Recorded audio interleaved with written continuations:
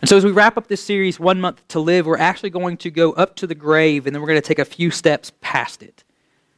You see, one of the things that happened for me in life is I had an opportunity to go to a coffee shop with a friend. And this was not like a normal meeting at a coffee shop. I had a buddy. He started off his professional life in ministry, and then through a variety of things, he moved into life insurance sales. Now, if you don't know what life insurance is it's what happens is you pay a little bit a month, and then if you are to die unexpectedly, you get this like mass sum that gets paid out. And so what you do in life insurance is you start paying into life insurance, you start buying life insurance so that like for me, who works and provides for my family, if I were to like fall off the stage and die unexpectedly, like there'd be some money that would go to my family to help them kind of make it through the rough times. And so my friend who starts selling insurance, life insurance, says, "Hey, Michael, can we go to this coffee shop and kind of meet up and start talking through your financial future and things like that?" And so the conversation goes on and on and on. Now, some of you are at a point in life where you've done like goal setting.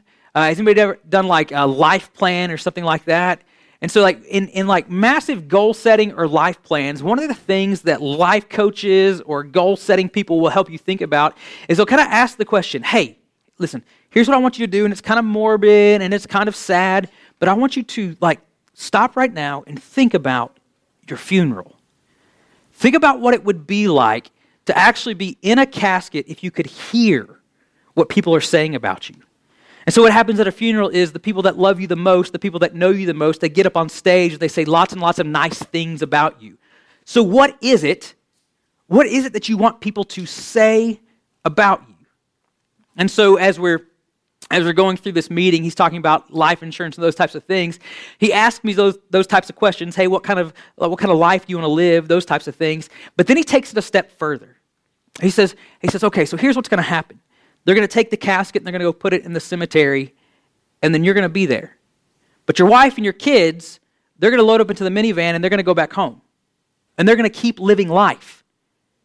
And so the question he asked me, and the question that really kind of started making me think about life after death, not life after death when it comes to heaven or hell and what my eternity is, but life after death as in what is it going to be like for the people I love after I'm gone.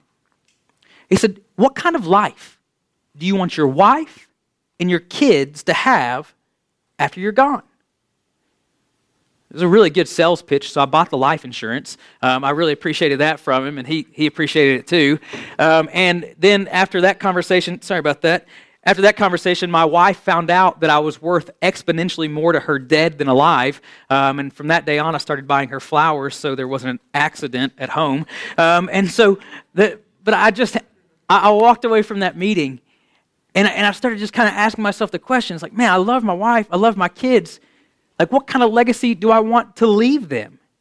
Now, regardless, and this is one of the things we have to just wrap our heads around, regardless of if you actually have 1 month to live or not, one of the things you begin to realize in life is that the time we have with people in this world is incredibly limited. In fact, we actually don't have enough time with people around us to waste it. See, here's what's going to happen in May. And this happens every single May. There have been teachers that have poured their hearts into a group of students. And every single May, when the end of the school year comes, those students that they've poured into pack up their bags and run out of the doors excited to be gone. And the teacher, who has invested their heart and their soul into these students for a year, realizes that her time or his time with those students is effectively over. And one of the things you realize as life goes on is that like you have these childhood best friends and you love them in elementary school and stuff like that, but it doesn't take many changes to middle school and high school for you to sit there and realize, hey, the people I loved, the people I knew, the best friends that I thought would be with me forever are just not with me now. And if you start playing sports and you do Little League, you grow up together, some of you leave sports, some of you change teams and stuff like that, the teammates that you thought you would always play ball with are no longer teammates. And they get replaced by new people. And then if you're like me, you hit 30 years old and you realize that your childhood best friend you haven't spoken to in over a decade. You see, one of the things we have to wrestle with and one of the things we have to realize is that even if we don't have a terminal illness, we don't have that much time with the people around us. So one of the things I wrestle with right now as a dad, and this is like one of those like sad things that dads wrestle with, is I have a daughter who I'm going to walk to kindergarten. And it's not going to be long, and I know this because people tell me over and over again how short this time is. It's not going to be long before I walk her down the aisle on her wedding day. And it's going to be over. And there are some of you in this room who have older brothers and sisters, and you grew up with, and every Christmas memory, every best memory you have is with older brother and sister, and they moved off to Lubbock to go to Tech. They moved off to College Station to go to A&M. They went somewhere else, and those relationships are incredibly different. And you didn't realize at the time when they were in the house how short those moments were going to be. All of us realize this. At some point, it hits you. The relationships we have on this earth are incredibly short-lived, and we do not have enough time with the people we love to waste it. And so I want to ask a question for us to wrestle with. Before we dive into Scripture, I want to get our minds kind of wrapped around this question, because the way we answer this question is the answer to the legacy we're going to leave. As we wrap up this 1 month to live series, kind of asking the question, what would I do? What would I do if I realized I had 1 month to live? Some of us would consider our legacy, what we leave to the people behind us. And so here's the question. How do you want people to live differently? How do you want people to live differently because you were in their lives? How do you want people to live differently because you were in their lives? Now, the answer to this question from a financial sense is, with the life insurance and stuff like that, like the question, if you're ever buying life insurance, the answer to this question is, how much money do you want them to have when you're gone? And $1 billion, that would be awesome. That would cost so much money a month. But anyway, how much do you want them to have? And while that's noble, and yes, once you get to a point to provide for a family, you're going to answer that question in those terms. But I think all of us in our heart know that that's just one level. And it's probably a very minor level in which we want to answer this question. Better question to ask is, in the terms of how people view themselves, how do you want them to live differently? Like some of you in this room right now have grown up, and you're like, man, I wish my parents had brought me up a different way so that I viewed life a little bit differently. I wish I didn't stress out as much because of this, or I wish I believed in myself more, or I wish I wasn't so angry about, or I wish I wasn't so competitive, or whatever it is. And so you can look back at that right now and say, I just wish I'd been treated a little bit differently. And then others of you are like, man, I'm just so glad. I'm so glad that every Thanksgiving we went and served there, because it's really given me a heart for.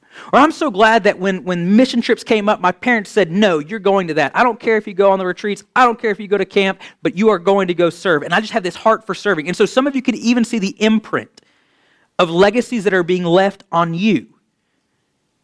And so as students, as teammates, as coworkers, you have the opportunity to ask the question, when I leave this team, when I leave this school, when I leave this group of friends, and even when I leave this home, how do I want people to live differently, think differently, believe differently, act differently because I was in their life? So tonight we're going to dive into 2 Timothy 4. And as we look into this, we need to understand that 2 Timothy, the book of 2 Timothy, is actually a letter written from Paul to Timothy. Now, this is actually an incredibly intimate letter. This is so funny that 2,000 years after this was written, that millions upon millions of people read this letter. Because it was a letter from an individual to an individual. Paul viewed Timothy as his son in the faith. Now, he was not his biological son, it was his son in the faith. And so Paul writes this letter to Timothy, and in the midst of what we're going to read, we know that Paul knows that his death is imminent. It may not be today, it may not be tomorrow, but Paul knows that he's going to die soon. Now we're going to start in verse 6, and I want you to listen to the graphic reality of what Paul writes and what he understands to be true about his impending death. 2 Timothy 4, verse 6. He says, "For I am already being poured out as a drink offering, and the time of my departure has come." See, Paul has full awareness that he's about to die. He's literally being poured out for the sake of the gospel. If his life was kept up in a cup, 20-ounce cup or whatever, and he starts pouring it out, he realizes when it gets to the bottom, when all that life is poured out, he will fade from this world. And he knows it's coming soon. Verse 7. "I have fought the good fight. I have finished the race. I have kept the faith. Now, when Paul looks back on his life, he's encouraged. He's encouraged about what he's accomplished. Like an athlete trying to finish a race, he finished the race, he fights the good fight, and he keeps the faith all the way to the end. Through adversity, through trials, he keeps the faith. One of the interesting things about Paul is that Paul did not have some easy Christianity. He didn't become a Christian and all of a sudden things got better in his world. Like Paul's conversion experience left him blind for days. Like just him coming to faith in Christ left him blind. It's an incredible story. And throughout Paul's ministry, he's shipwrecked, he's beaten, he's tried, he is stoned and left for dead multiple times. Like his Christian experience is not inspirational from the standpoint of saying, yeah, I want to be like that. I want to go through those things. And he looks back on that and he says, you know what? Man, I'm glad I finished strong. I could have walked away so many times. I could have given up so many times, but I didn't. And I'm so glad. It was so worth it to keep the faith.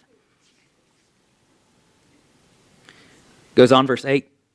Henceforth, there is laid up for me the crown of righteousness, which the Lord, the righteous judge, will award to me on that day. And not only to me, but also to all who have loved his appearing. And so Paul actually looks forward to his death, anticipating the reward he will receive for faithful service to King Jesus. And he knows, and this is the cool part, he knows that when he receives that reward, he's not going to be by himself. He's going to be surrounded by people that he shared the gospel with. Now, if you're somebody who has sacrificed for the sake of the gospel, or you're praying about sacrificing to share the gospel with others, I want to encourage you with this, that one of the greatest joys you will ever have in life as a believer, one of the greatest joys you could ever even imagine as a believer, is witnessing somebody you've poured your heart into begin a relationship with Jesus.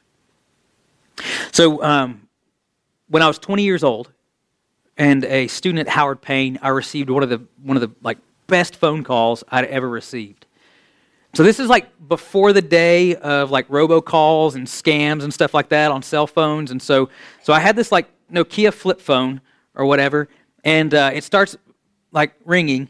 I look at it, and it's this number I don't know. And so, like I said, it's before scams and stuff like that. And so when you see an unknown number, you actually answer it. So I answered it, and on the other end of the line was my friend named Megan. Megan was a girl that I started school with in kindergarten. Megan and I were friends from kindergarten all the way through senior year of high school. We hung out in elementary school. We sat at the same lunch table. We were in the same band and stuff like that in middle school. Ran with the same group of friends in high school. And I just have a few memories of her, one of them being on graduation day. Like she came up to me and she said goodbye, and she said, hey, listen, I don't think I'll ever see you again. Because we kind of looked at the trajectories of our lives knowing that, hey, I was going away to school and stuff like that. We only hung out because we were in school together. We didn't really do other things other than those hang out with those friend groups. And so like she told me goodbye and goodbye forever. It's kind of a weird experience. So 2 years later, I answer the phone, having not spoken to her since high school graduation. I'm like, hey, and you know, like if you haven't heard from somebody in a while, like there's like those like common catching up questions. Hey, how are things going? How's your pet dog or whatever? Like it's those things like you want to get to the question like, why are you calling me? And you don't want to say it that way, but the question on your mind is, I haven't heard from you since high school graduation. What's going on that you would seek out my cell phone number and call me? And so we get through the generalities at the beginning, and I ask her, hey, Megan, what's going on? And she said to me, so, Michael, I became a Christian today. And I just wanted you to know. And I'm sitting there, I'm like, oh, okay. See, part of my story is I grew up and I had the luxury of going to school K through 12, kindergarten through 12th grade in the same school system. Okay, and so when I went to kindergarten, I knew which high school I was going to go to. And so I had the same friend groups and stuff like that. I became a believer the summer after 8th grade. And so as I was transitioning into high school, one of the things that happened to me is that I became a believer and my life took a vastly different direction than the friends I had. And so those friends I sat with lunch with, you remember I said I sat with her at lunch in middle school and we ran with the same friend circles in high school? It just wasn't the same. Like in high school, I found myself losing many, many friends because they looked at me now as the Christian outsider. So I stopped getting invited to things. I was a pretty normal guy, but I stopped getting invited to things, stopped hanging out as frequently outside of school and stuff like that. And so somebody I knew from 5 years old kind of distanced herself from me. And so she tells me, as 20-year-olds, she said, listen, I became a Christian today, and I just wanted you to know. And it was like the epitome of a humbling experience where she would go through something so significant and find it necessary to call me. Like it confirmed my faith, and it affirmed me for being a strong believer in high school that after 2 years of not speaking, she would call me and say, you're one of the first people that needs to know. But at the same time, it challenged me because I thought I would never, ever talk to her again. And as a believer, as a Christian, I can't tell you how joyful it is to know that you've impacted a life in such a way that they turn to Lord Jesus. And so Paul, as he's wrapping up this part to Timothy, he says, I'm excited. Like I'm ecstatic about the fact that when I meet Jesus, I'm going to be surrounded by people that I helped find King Jesus. So he finds comfort in it. But before he talks about this, you notice we started in verse 6. Before he talks about all this, he actually gives Timothy a command, kind of a charge or a task to complete. So we're going to jump back to verse 1. I charge you in the presence of God and of Christ Jesus, who is to judge the living and the dead, and by his appearing in his kingdom. Now, I actually appreciate what Paul's doing right here at the beginning. He says, Timothy, I'm giving you a task, but it's not just me giving you the task. Like I'm doing this, like I'm charging you to do this thing, about what I'm about to tell you in the presence of God. If you have like older brothers or sisters, you've probably done this, okay? And what I mean by this, like you've probably gone to your older brother or sister and said, hey, Dad says you need to, and then whatever it is, it's like all of a sudden like your older brother or sister start listening, because if you are the youngest or whatever and you say, hey, I want you to, whatever it is, they don't care. They don't care at all what the youngest says. But if the youngest kid goes into the room and says, hey, Dad says you need to, it's like all of a sudden, oh, hey, there's some weight to that. Now, my kids have actually figured that out. And so my kids will go to each other and say, and it's an absolute lie, hey, Dad says you need to give me that toy. No, Dad never said that. But I appreciate what they're trying to do. And so Paul speaking to Timothy, he has the authority to tell Timothy, I want you to do this. But instead of leaving it at just that, he says, in the presence of God, in the presence of Jesus, verse 2, preach the word. Preach the word. Be ready in season and out of season. Reprove, rebuke, and exhort with complete patience and teaching. For the time is coming when people will not endure sound teaching, but having itching ears, they will accumulate for themselves teachers to suit their own passions. And they'll turn away from listening to the truth, and they'll wander off into myths. But as for you, always be sober-minded, endure suffering, do the work of an evangelist, and fulfill your ministry. Paul says to Timothy, your job is to preach the word. There will be times where people just don't want to hear the word preached, but the thing you need to do is preach the word. Use it to correct people, but be patient with them. Teach them. Because you're getting ready to go into situations where people don't want to hear the word proclaimed. They don't want to hear the truth. In fact, they don't want to hear what God says so much that they're going to find groups of people, they're going to find teachers to tell them what they want to hear. And they're going to walk down this path into myths, blatant lies about who God is and how this world works. And when they do this, don't lose your head. Don't go crazy. Be sober-minded so that you can allow your teaching of the word, your preaching of the word, to bring them back to the truth. So Timothy, present the gospel in a way so that thirsty sinners can find everlasting water and fulfill your ministry. Timothy, in the presence of God, I charge you to preach the word. and fulfill your ministry. Do what you were placed on this earth to do. Verse 6. Because I'm dying. I'm not going to be here much longer. I've done my part. I've run my race. And I long to see Jesus face to face and receive the crown that I've poured my life out for. And so if this ministry of the gospel is going to continue, it's going to continue with you. So not too long after writing this letter, church history tells us that Paul is beheaded. As a Roman citizen, Paul would not suffer like Jesus did on the cross being crucified. He got a much more humane execution for his faith. He was beheaded.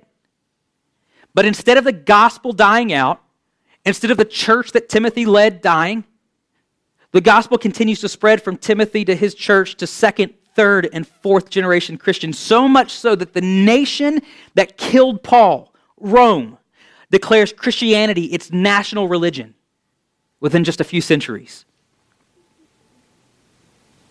Paul didn't waste his time. Paul made an impact in the life of someone else so that even after he was gone, his legacy lived on. It's a legacy. That's Timothy living life differently because Paul was a part of it. So I'll ask the question again as we kind of wrap up. How do you want people to live differently because you were in their lives? How do you want people to live differently because you were in their lives? And I just want to challenge you, especially if you're like in high school and you're getting ready to leave, if you're getting ready to leave a team, or if you're getting ready to change a family dynamic or a job or whatever. If you're getting ready to experience a time of transition away from the relationships you're in right now, I want to encourage you with this. You will be remembered. You'll be remembered for what you did, but you're going to continue on because of whose lives you've changed. So one of the things we love about this student ministry, one of the things we believe about this student ministry, and one of the things we'll challenge you with in the student ministry is if you're an upperclassman, like the expectation is you invest down into the people younger than you. Because we want you to understand that right now, as juniors, as seniors, as sophomores, as freshmen, whatever you are, you have the opportunity to pour down into the next generation of students in here, leaving a legacy because you've impacted their life. So, if we're going to be people that change the lives of others, if we're going to be people who are legacy-minded, ready to live out what Paul calls us to do in Scripture, we got to get started. So 2 challenges for you. Number 1, the very first one is begin working toward your legacy today.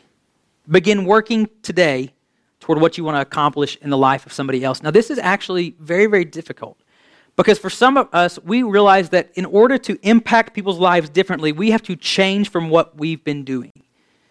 So I want to set you at ease with this right now. Like, you have to understand that Paul was not always the gospel-toting, world-traveling evangelist, sharing the gospel with anybody who would listen to him. You see, when Paul jumps onto the scene in Scripture, the very first encounter we have with Paul is that he's a mob-wielding, Christian-killing Jesus hater. Like the very first picture of Paul in Scripture is he is actually holding the coats of people who are killing the very first person to die for Jesus. That's how Paul jumps into the scene, is as a Christian killer. But it was through the grace of Jesus that Paul was called to repentance and his life changed and he became the most compelling, the most powerful evangelist this world has ever seen. And if you'll submit to the Spirit in your life, He can reorient in your heart so that you can begin working towards something that doesn't even line up with where you've been. Now, in order to do that, one of the things we have to do is like to be honest with ourselves. We have to actually acknowledge where we've not lined up with this. And so some of this may come in the form of a conversation. It may come in the form of an apology. So I have in my house, I've got 4 kids, and one of the things I want to do in my house is to actually spend time every single day in family worship. I want to spend 15 minutes a day with my wife and my kids, reading the Word, praying together, and worshiping Jesus. Read, pray, sing. Read, pray, sing. Every single day, 15 minutes. And honestly, with a 5-year-old, a 3-year-old, a 2-year-old, and a 7-month-old, it's not that hard. it's not difficult to get them in the same room and kind of engaged in that area. But there are seasons of life in which life gets very, very busy, and I find myself having gone days and sometimes even weeks without leading my family in that way. And the reason I bring that up is like in my family, I've kind of answered this legacy question when it comes to Jesus. I said, I want my kids to love worshiping King Jesus. I want them to have such a taste in their mouth for worshiping King Jesus so that if they go to a church that doesn't want to worship King Jesus, if they start dating somebody who doesn't want to worship King Jesus, if they even start thinking about what their family is going to look like down the road and it's not focused on worshiping King Jesus, I want that to just kind of go against what they know in their heart to be very, very real and very, very fulfilling. So I have this challenge to myself to lead my family daily in family worship. And so I've had to have the conversation with my kids where I pull them in together, and they're short because, well, they're my kids, and they're 5, 3, 2, and 7 months old. And so I bring them with me, and I say, hey, guys, I'm so sorry. We're about to go sit down right now, and we're about to have family worship, and I'm just sorry. I'm just sorry we haven't done that this week. Like I've told you that we want to have family worship, and Lydia, she's my daughter, you even asked yesterday if we were going to have family worship. And I said, yeah, we will in just a little bit, but time got away from me. I'm so sorry that I haven't led you in that way. And so I apologize to him, and you know what I do? I get back to work.